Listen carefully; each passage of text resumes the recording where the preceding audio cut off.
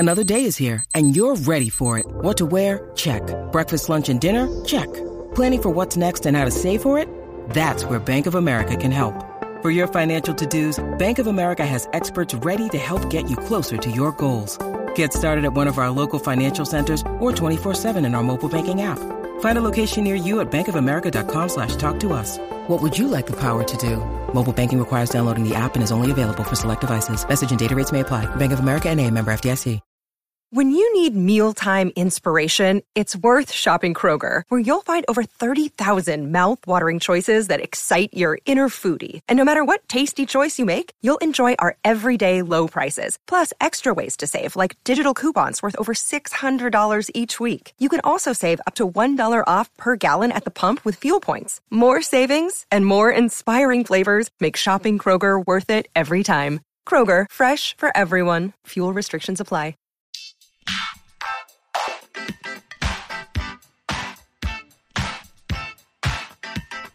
Hi, everyone, and thank you for tuning in to Episode 5 of Awards Chatter, the Hollywood Reporter's weekly awards podcast. I'm Scott Feinberg, the host, and I'm very pleased to be joined on this episode by the great Ridley Scott, the director behind so many really terrific movies of our time, from Alien to Blade Runner to Thelma and Louise, to Best Picture Oscar winner Gladiator, and most recently The Martian, which was the big hit movie of this past weekend, where it opened atop the box office and with great reviews. So we'll sit down with Sir Scott in a moment, but in the meantime, let's just recap what's happened since the last episode was taped at the New York Film Festival. I'm now back in Los Angeles. The festival's still going on, but I wanted to be back here for the Hollywood Reporter's award season kickoff cocktail party, which sort of marks the beginning of the season here in Los Angeles. So far, it's been pretty much limited to far-flung festivals, whether it's Cannes, Telluride, Toronto, Venice, or most recently New York. But now it's starting to come back to LA.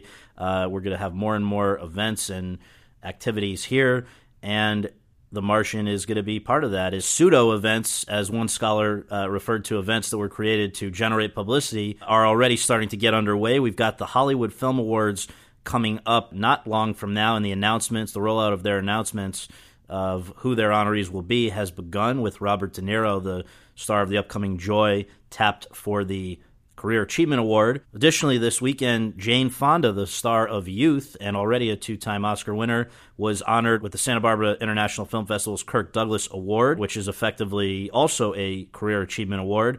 So those two vets are getting an early start on the season. And there's a sense that some films and people are starting to look like relatively safe bets for nominations. If you wouldn't call them necessarily a front-runner in their category because there's no clear favorites, they are looking like they are at least going to be there through the duration. Those would include Spotlight, which is continuing to go over very, very well. It would also probably include Room, which won the Toronto Film Festival Audience Award, and a number of others. You've got the Danish Girls actors, lead actor Eddie Redmayne and supporting actress Alicia Vikander.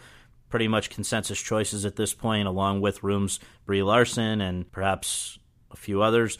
But the ideal situation for a movie is to be both commercially and critically successful. That certainly catapulted a lot of movies, including Gladiator, to award season success. And this year, only a few movies sort of fit that bill so far. There may be others to come, like Star Wars and Spectre, for all we know. But so far, the big ones have been Straight Outta Compton, Mad Max Fury Road, and The Martian. And so I caught The Martian at the Toronto International Film Festival. It's since played at the New York Film Festival, coincidentally, or perhaps not, coinciding with the announcement that water has been found on Mars. And again, it was the big hit of this past weekend, which really is marking something of a comeback for Ridley Scott, a director who's been on the scene for decades and has so many great movies to his name.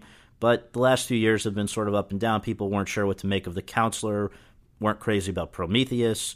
A Good Year was mixed for a lot of people. So this one is sort of universally liked. Whether or not it ends up being a big awards player remains to be seen, but it's a movie that people are excited about and behind, and so it's a treat to have Ridley Scott with us, and let's go to that conversation.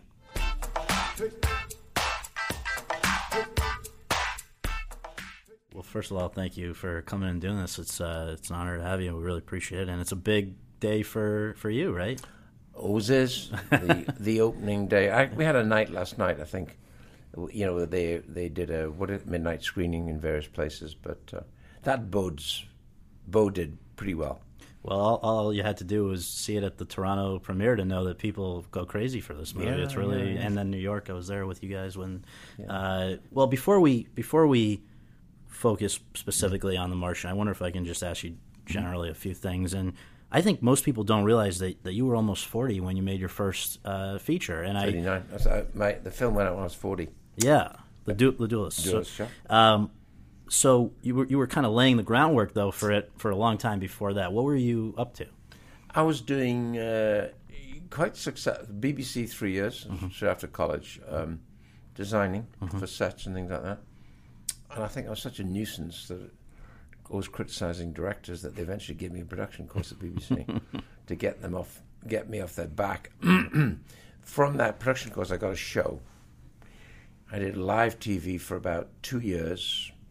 Then I discovered that on the side there was this growing industry called commercial advertising, and the competitive television companies were Radio Fusion and fundamentally commercial TV. And I suddenly realized that they paid very well. So I went for commercial advertising. Right. And I was in it very, very, very successfully till I still am. Yes.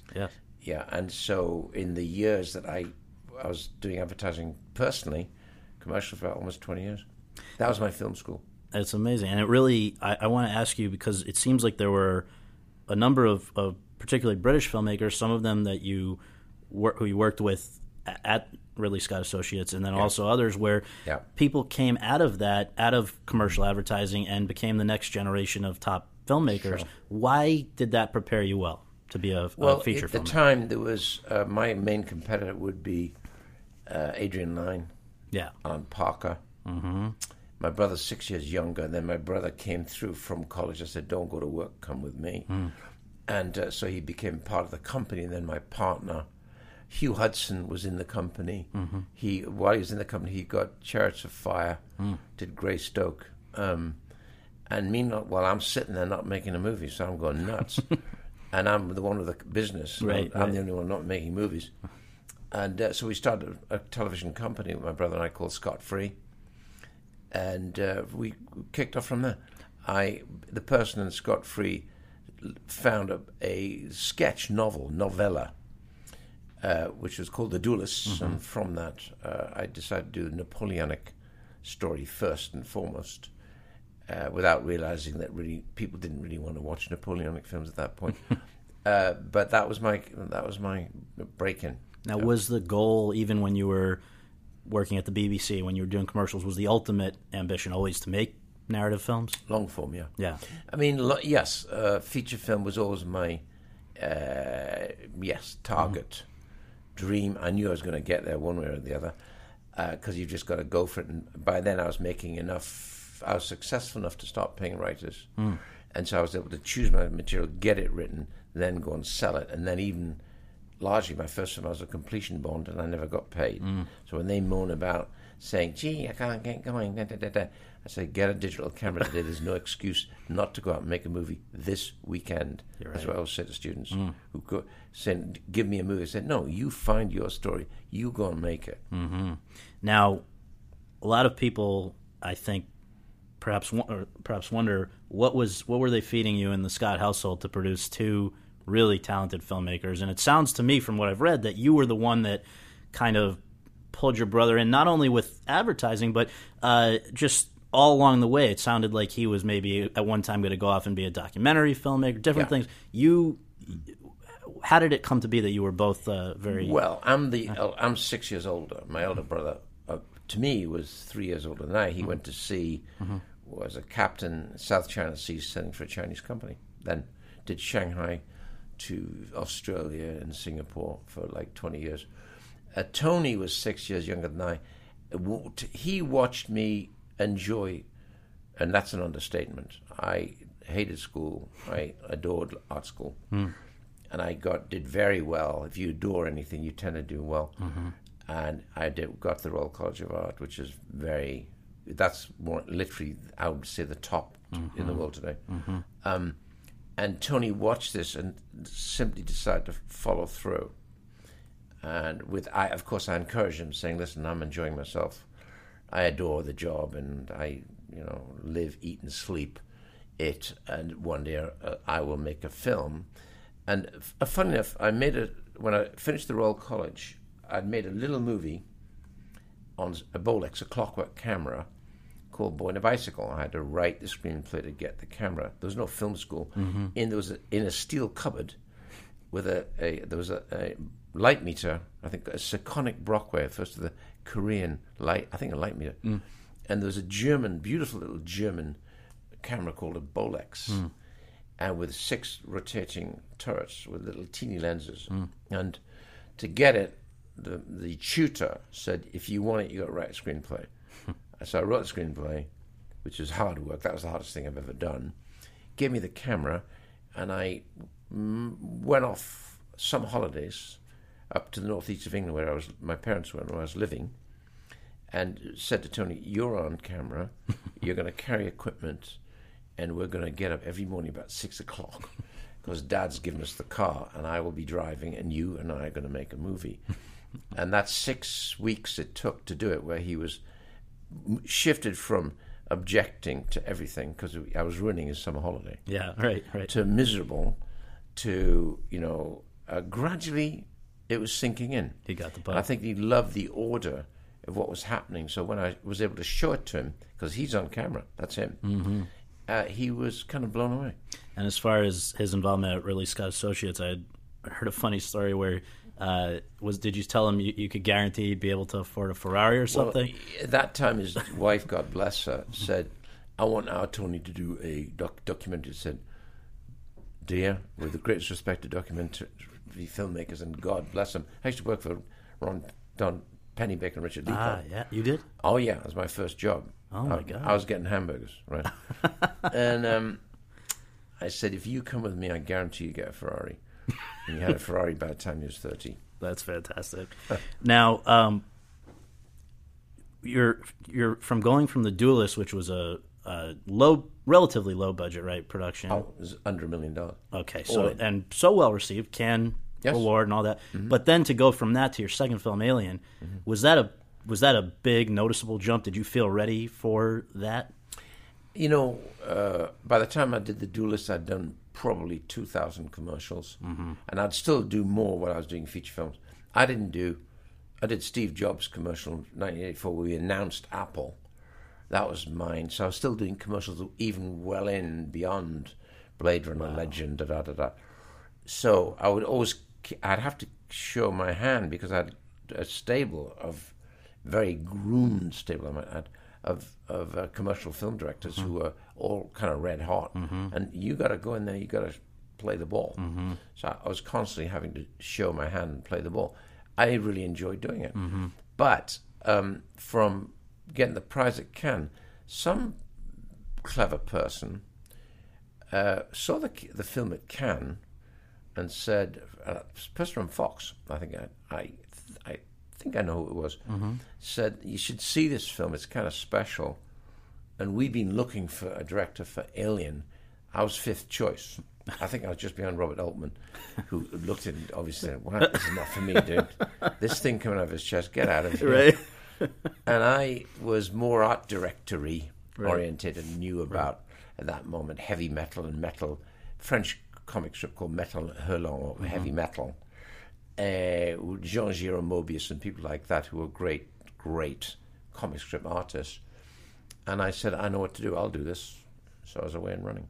And it was it was a shock. It was a bit of a shock that came because I was vaguely thinking about science fiction because I'd seen George Lucas's Star Wars that he did. Like 2 years I thought it was seminal. Yeah. And it really influenced your... Oh, blew me away. I stopped doing what I was going to do. I was going to do Tristan Isolde, which is kind of extremely highbrow, because I just finished The Duelist, and I loved where I was shooting. It was in the middle of France. Yeah. I was going to back then down there and do Tristan Isolde. Now, David Putnam was my producer, now Lord Putnam, said, "Come and have a look at this film that George did. I think it's going to affect you."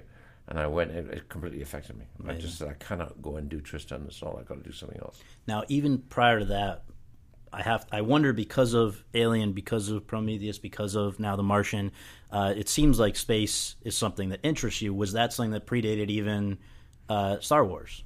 Only because of Stanley Kubrick. There's always some milestone that gongs you and you go blind. I watched 2001 in the opening week because I was working at Rediffusion down the road in the Aldwych in London, and there was a theatre which is running 70mm. So I walked up that week, and the theatre was empty, and I watched 2001 in a brand new print. That blew me away forever. Now, Stanley had been working very closely with NASA. I think, in fact, he was in a race with NASA. Wow. I think he wanted to get his out before NASA did the moon. Right. And so he was... And he did, right? He did. Yeah. So he was hiring a guy called McCall, who's doing all the design work for NASA. So there was a competition between the two. Interesting. Yeah. So how did the great success of Alien actually change things for you? Was there an immediate? It just must have changed things probably immediately, right? I think it did because the film was so the reaction was huge, and I think at that point I learnt you can wait too long. I pondered on what to do next. And by pondering, it almost cost me 2 years before I went back and did Blade Runner. Wow. And that was a very different experience for you, right? It was not as pleasant. It was... I'd been visited on the mix when I was mixing Alien by Michael Dealey to say, look, we've got this subject. I think Alien's going to be big. What do you think? Read this. Written by Hampton Fancher. It's called Do Androids Dream of Electric Sheep? And I read it and thought, I've just done science fiction. I don't want to do another one immediately. And frankly, the experience of Alien was pretty tough in terms of the blood and the gore and I was very affected by doing it. It was kind of, I felt pretty negative. I mean, for me to do it was tough. And I decided to not do Blade Runner because Blade Runner was dark. I thought about it for 18 months and read scripts that came in and continued doing commercials. And then eventually called back saying, this thing still stays with me. I'd like to meet the writer. I came in, and the rest was we worked with Hampton Fancher for almost 5 months, expanding the whole thing. And then we got the film financed, and away I went. But that was my first realization. You can't pause. You can ponder way too long. You just got to get on with it. It's only a movie. And then from my understanding, it was also maybe it was during post-production, I guess is when it became apparent that you also, unless you assert or demand your independence, people will try to take advantage of you, right? Yeah, but at that point, everyone's just trying to do their job, and because I was the new kid on the block in Hollywood, and I was driving through the studio gates for the first time in my life, thinking, "Wow, this is great," and because at that moment I'm now 41, 42, I'm a businessman. So when I'm being told this and that, and I'm watching organization, which was less than good. I'm being looked after by people who weren't up to speed with my speed. I figured that I had to really watch everything. And so I was perceived as being difficult. I wasn't. I was just trying to keep it on track and do what the plan was to do. And that's what came out of it. So I got pretty grumpy. And it was, just to get to the root of what they were pushing the upbeat, a more upbeat ending, right, and a voiceover and all that stuff. Yeah, the film was a film noir, and when somebody says, "What do you mean by a film noir?" I know that I've got a problem. So I said, "It's a film noir." It's like Philip Marlowe. Right. Who's Philip Marlowe? Oh no. I think it's very new. The script was very different and very new, and the sets that we were doing with actually. Production designer was Larry Paul, God bless him. But Sid Mead was the guy who really came in, worked very much alongside me and Larry because I'm a designer. So it was really the three of us welding this rare thing together. Right. And it was rare. I would remember people would visit the set. 300 people would turn up in the evening to see the bloody set, which drove me nuts because you're meant to be, and there was friends of friends of friends. I said, who are these people? And that was all a little bit too much for me at the time. So I became pretty grumpy. But then we put it together, and I insisted on Vangelis. And Vangelis and I, that was the one time I was left alone. I'd go and visit Vangelis in the evening when he had this big kind of shed-like studio behind Marble Arch in London. And Vangelis is one of those rare commodities artists who will watch the film and say, watch this, I'm going to cue the 8-minute break off Sean Young's Blink. So he'd start, and I sat there fully engaged in a rare composer. Wow. That's a rare composer. Yeah. And I did pretty good with the visuals, and the story with Hampton's script, but Vangelis gave us liftoff. Wow. Yeah. Okay, round 2. Name something that's not boring. A laundry? Ooh, a book club. Computer solitaire, huh? Ah, sorry, we were looking for Chumba Casino. That's right. ChumbaCasino.com has over 100 casino-style games. Join today and play for free for your chance to redeem some serious prizes. ChumbaCasino.com. No purchase necessary. Void where prohibited by law. 18+. Terms and conditions apply. See website for details.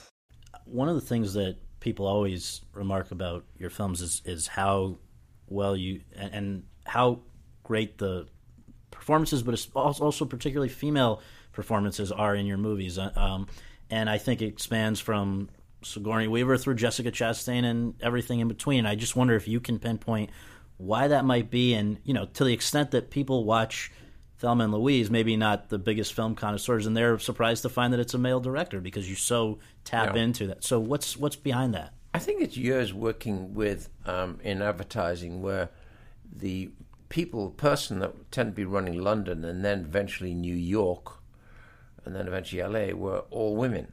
And fundamentally, I found I got on very well with women, not because I could dominate, but because they were good multitaskers. I thought that was interesting. And because I'm a multitasker, that's what I needed. Otherwise, I can't be constantly ahead of my CEO and drive me crazy, okay?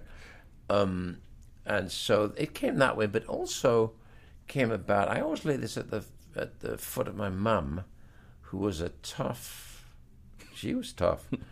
And she really brought up 3 boys. And my dad fundamentally loved the army, was in the army for a number of years, which would take us to Germany post-war.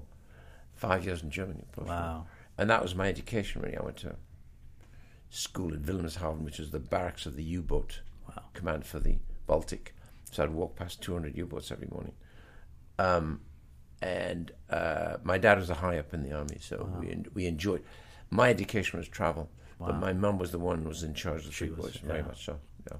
Interesting. Well, another thing that I've noticed is that particularly since the late 90s, I would say, your pace of output has been unbelievable. And I just wonder, so I guess that's kind of right before Gladiator, Black Hawk Down, and ever since. Sure. Is there a reason for that? No, I mean, as you get mature, you decide things quicker. I made decisions quicker. I would say, I like that, let's do it. I would say, I like that, and let's think about it. I never say, let's think about it. I just do it. Right. If it appeals to me, follow your intuition. It's like, it's a bit like sport. You got no time to think. Tennis, you have no time to think. It's all about your intuition. And do you think, though, that some people, it seems like you almost feed off that. To have, I think, in back-to-back years, Gladiator and then Black Hawk Down is unbelievable. Yeah. That's and not just, to have any 2 movies in back-to-back years is fairly rare these days, but to have it of that caliber.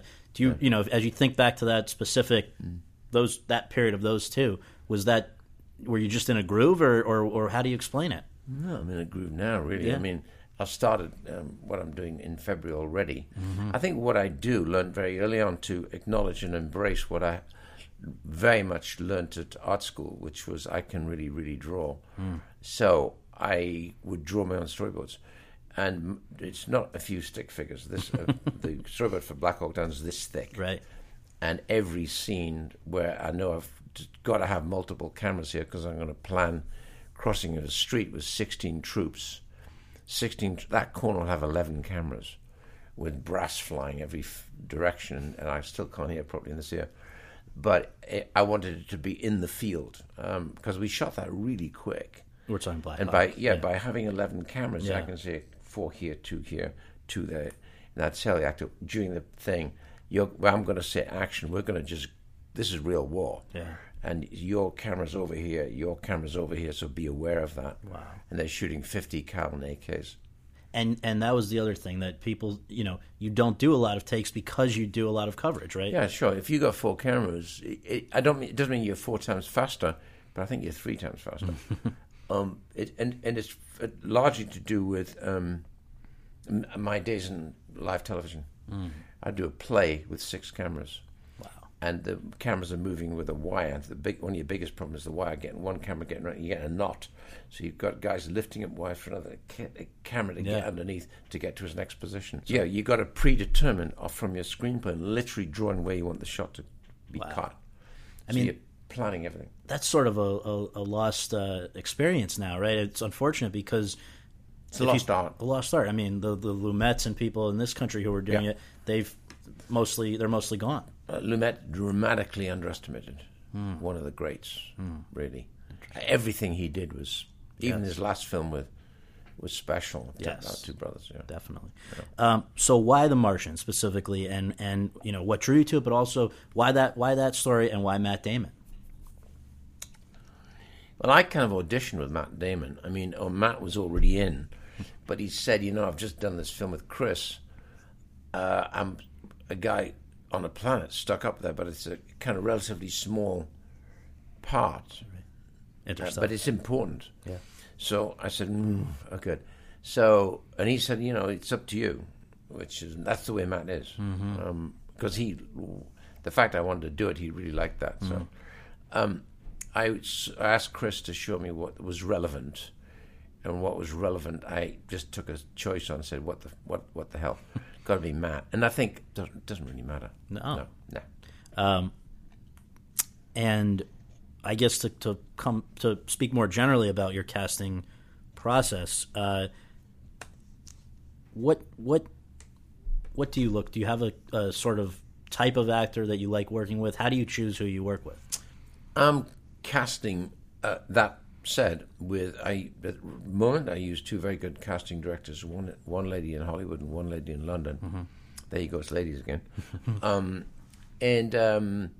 The process frequently is when I'm reading and I'm gonna do this. As I'm reading, I already know I want to do it. I'm already thinking about people, and I'm pretty good at making a choice on who it could be, and therefore but they'll be the forerunners or maybe some relatively important in their field today. Sometimes a good thing about a casting director, they will come and say, have you thought about this as well? So you think, I hadn't thought about that. Or I haven't seen her or him really enough. Let me take a look. So the casting director is there to make you think twice, and then certainly help in the whole process of all the other members of the cast. Has there been an example that you can think of where a casting director changed your mind on a major part? No. Because mostly they go, yeah, it's a good idea. If we can get them, that's great. Right. Yeah, that's what usually happens. Then you can get on with everything else. You seem to really like working with actors, and actors, it seems to be mutual. Is that fair to say? I mean, they just what is it about that collaboration that you like? Admiration. I like them. I would never do what they could do. I couldn't do what they do.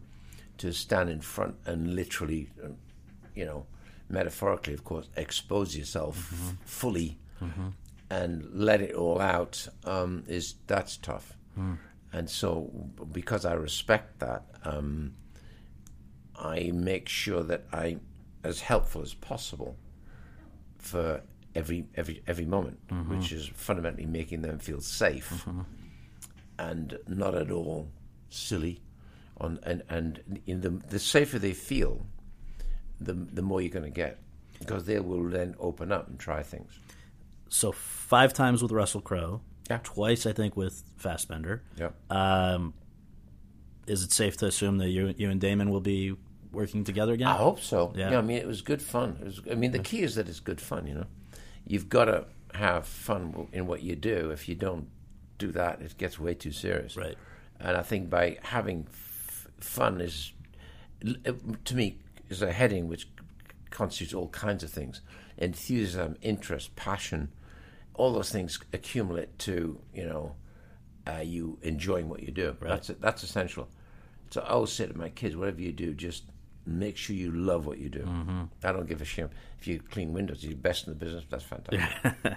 And with this one, I mean, for you to go through the grind of, like, this one, I think was shot all over the world. You've got to love. I mean, you wouldn't do it if you didn't love it, right? Yeah, I mean, these films are larger budgets. This is not inordinate budget in that sense. Actually, it's a kind of relatively low budget for what the film is. What was it? Is it out I there? don't really. You don't? Okay, sure. But sure. we're kind of low. Yeah. But 72 days shoot, Yeah. which is not 100, Right. not 110. Right. Therefore, I had to go for tax rebate. Uh-huh. And in London, I couldn't get into because it was jammed solid because of their tax rebates. Every of the 5 studios, all solid. Wow. You couldn't even get a crew. Wow. Which is a tragedy that Hollywood doesn't have a tax rebate. But I know it's difficult financially. So I went to. I need stages. I need a big stage like Bond, and I went to brand new stages at Budapest, which were fantastic. Yeah. The big stage there was bigger than the Bond stage. Had you worked there before? I think Never. Never. But to the gantry was 67 feet, so it's another 10 feet higher than Bond. Wow. And it's almost 100 feet wider than Bond. So I'm fundamentally in the grand outdoors, standing in this stage, which was air conditioned and heated. It was fantastic. Amazing. And soundproofed and new. Then all of it was done there with Matt, 5 weeks there, and then I had to finish that off in Jordan, in a place called Wadi Rum. We lived in Aqaba and drove to Wadi Rum every morning, about a 40-minute drive to this majestic desert. It's like Lawrence of Arabia territory, right? That's exactly why I went there, because I always remember it from, Lawrence shouting Aqaba as he charged at the back of the village. Right. That village now is right on the Gulf. It's actually quite nice holiday resort. And so I was sitting in a hotel looking into the Gulf, and every morning you drive to Aqaba. Wow. And to Wadi Rum, and which is where we'd assembled and put up an identical set, which is the habitat that he's living in. Gotcha. Plus 2 trucks, plus the cradle of the legs were assembled there, because when a rocket from the mothership, which is now put into interlock and is orbiting, if you're down there for a month, that's going to orbit for a month. You're eventually going to have to take off, come in, plug in, walk in, let this go off into space, and you're going to go back home. So when they landed, the cradle becomes a cradle because those engines are dead. You've got a new set of engines here, so when you hit takeoff, that'll go and leave the cradle behind. Gotcha. A lot of waste. Yeah. One of the things that a lot of people have remarked upon who have seen the movie already is that it seems to have a more optimistic, upbeat worldview than some of your other films. And I just wonder, for in spite of obviously the dire circumstances at the center, it still feels that way. Partly maybe it's the music, obviously the Matt Damon brings a certain outlook to it. But for you, is there a reason why you would have had a more positive feeling going into this movie? It was all in the script. It's all in the script. The Andy, the author, is a funny guy. He's a real pistol, and he actually really is something of a scientist himself, and therefore once he dreamt up this plan, which in a funny kind of way, it's a pretty straightforward, good, like the base of all freaking good plays or good stories. It's very simple. Problem is, how does it work? And therefore, the fact that the astronaut is able to use his science to save himself is terrific. And then, even better, the science works. Right. So within the working process of the science having to work, there's a lot of laconic humor. And therefore, that was all in there. And then, but the laconic humor, kind of segues into the right stuff. Don't allow fear into your vision, otherwise you will not be able to function. So that's really courage under fire. Yeah. And then it gradually segues into, by being able to think clearly, connection with Earth. Now everybody has to help everybody. Yeah. So that was a nice big message, I thought. It's rare to see a movie these days without a bad guy. Yeah. And in this case, it's really just... the bad guy was, the beautiful monster was Mars. Yeah. That'll kill you in a heartbeat. Right. Now, there's been an interesting, it seems like, friendship between you in this film and NASA. Yeah. Because, just to recap for people who may not have followed, first of all, they're promoting this movie on their website. I believe you've screened it twice for them and even for the International Space Station. They seem to be very gratified about the respectful way it portrays their people and respect for science. Yeah.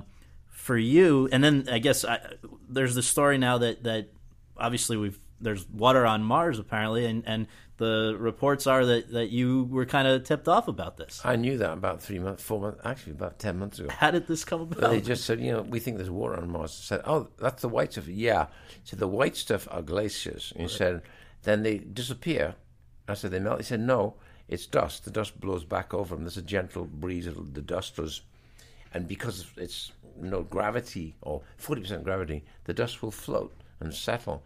So the ever-changing view of what is the white thing. And he said, we think they're glaciers. I said, pure water. He said, could be. Microbes in the water? Yeah. Does that mean that's an alien? Well, maybe. You could call it that. Yeah.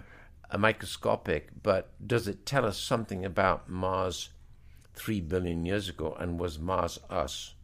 So that, to me, is the big warning bell. What did they have to say about that? They just nodded and said, And I said, well, then the day before we were having the screening in Washington, I was screening at the National Geographic Room with NASA, with 4 astronauts and various people who had to do with funding for NASA. A great room. And there were a lot of interesting speeches, very nice speeches, fresh enthusiasm. These guys are like schoolboys with a new bag of tricks, and they are determined they're going to be on Mars by 13 years they'll be standing on Mars. Wow. And if one of them said, hey, you obviously have a great respect for what we do for Mars, a great interest in Mars, how would you like to be on the first trip? Would you ever consider that? Absolutely not. No interest? Are you kidding me? No. I know what can happen. That's why Stanley never flew after doing 2001. Is that right? He never flew. I think he even went by boat, cutting 2001, crossed the United States by rail to show it to Warners. That's a bit of a legend, but he went so much into flying on Strangeglove with the bomber. The bomber, yeah. He, of course, would go fully into every conceivable possibility about flying, and every conceivable possibility about flying in 2001. And he realized that it's bloody dangerous. So he wouldn't go. How have the capabilities of technology for what you do changed your job, impacted your job over the years? It's really evolved a lot since, let's say, Alien, and yet you're still interested in, as you say, building. You've talked about building sets and things like that. How do you reconcile the new capabilities where you can really do anything with your desire to still be grounded in reality? I think the danger is about having green screen. You get a generic performance. That's what I'm saying. And the skill of these actors is always amazing. And can they do a performance against a green screen or facing a green screen? Of course they can. Would they prefer real proscenium? Absolutely. Would they like a set? Yeah. Would they like to really see the monster? Yep. Yeah. So whatever you can give them, to help them through the day is very important. So just to that point, I mean, let's talk. I remember seeing around the time of Gladiator, there are these great. They would show how part of the stadium or the 40%. We built 40%. was really built. I mean, it was amazing what you could do digitally to do the rest, but you didn't. You could have done it with none of that, but you chose. Then you would have had a problem. I had to build something. Yeah. And we narrowed it down to I needed it for me. So 40% was full scale. I just lost the tier. There's 5 stories. I did 4 stories, full scale. Yeah. And I'd taken the royal box, which is black marble, off a painting by Gérôme, which the big paintings in Phoenix Museum now was 19th century painting, which is almost photographic in its beauty. It's unbelievable. Shows Nero doing that to thumbs down to what they call an antibatai, who's helmeted. He's got a big tuna fork, and a net, and he's got a guy netted on the ground. He's about to kill him, execute him. And, of course, Nero's doing that. That's why I took the film on. But I loved that. I thought, my God, those painters were fantastic. Well, and I just think, the reason I bring that example up is I think it's just so illustrative of what you're talking about, that you can reconcile the two things, the desire to still be grounded. So has your over the years and through telling these stories about speculating about space, about the future, about whatever, has your own outlook for the future been impacted? I had read one thing where you recently told the New York Times you give us as a species about a half century, and that's it. Is that? Well, I hate to be negative, but I think when you hear negotiations are occurring with the Chinese where they plan to reduce emission by 30% by 2027, I go, what? What are you doing? Right. What are you talking about? Right. Are you crazy? I mean, we are right in the zone. And the big question is, have we passed the zone or have we not? If we've passed it, it's going to be a matter of time. It's not going to be when. It's going to be when, not if. And are we in a when or if situation? That's what my intuition, which I trust, is to give all the bells are going off. Yeah. Maybe to go and buy some pine forest in Scotland with global warming. That's the last place to get warm. Well, and it also is not encouraging when you see that a significant number of candidates for the presidency of this country don't even accept the idea of evolution. Forget about the rest of science. No. Or climate change. I know. So climate change and saying, well, we have to talk about employment. I said, dude, there will be no employment necessary whatsoever. It'll be guns and horses.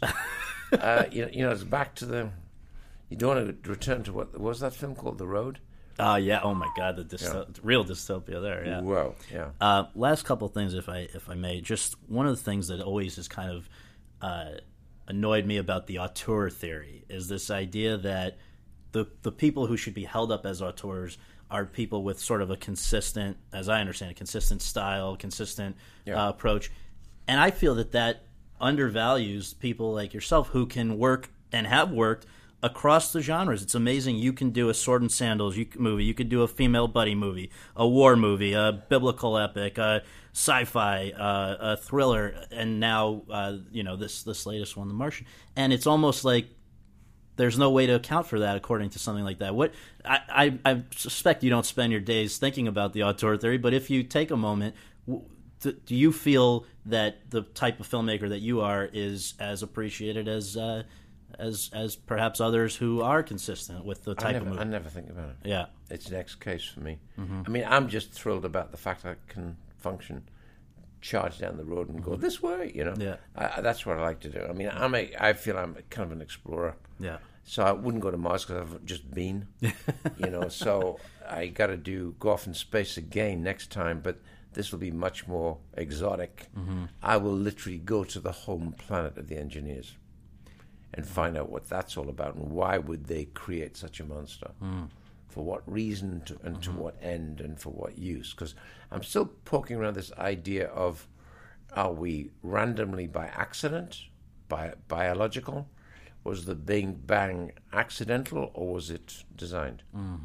That's always the big one. Yeah. And, considering 20 years ago I met Carl Sagan, 30 years ago, which was at the end of Alien, we ran Alien, he saw it, he was there, and He enjoyed it, but he said, it's not going to be, aliens in my lifetime, your lifetime. It's just not going to happen. I said, fundamentally, lighten up, Carl. It's a movie. And he went, yeah, of course. But then what he did is he then went off and wrote a fantastic book called Contact, which I always thought the ending of the book, with the greatest respect to the film and the filmmaker, was better because the book ends with the person being prepared for the arrival, which will not occur for 12 years. In Hollywood filmmaking terms, they say that's a non-event because you're not seeing it. But so it would have made it a smaller movie.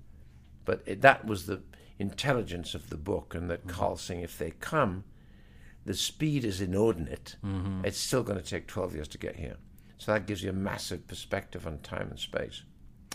Wow. Well, the last thing is just people are going to see The Martian. They're going to, I think, be very excited about what you are working on next. And I've heard all kinds of rumors about additional Prometheus films, a sequel to Blade Runner. I'm producing a sequel to Blade Runner, which I spent 2.5 years writing with Hampton Fancher. Went back to the source. Yeah, we came up with a relevant second, a relevant follow-up.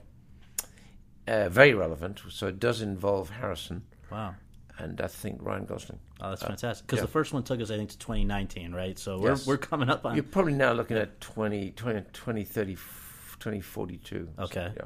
And then... 25 years later, 23, 24 years later. And you're doing that while simultaneously doing more Prometheus. Yes, I start that filming in end of February, beginning of March, in either Aussie or I may go back to Budapest, I don't know yet. And then lastly...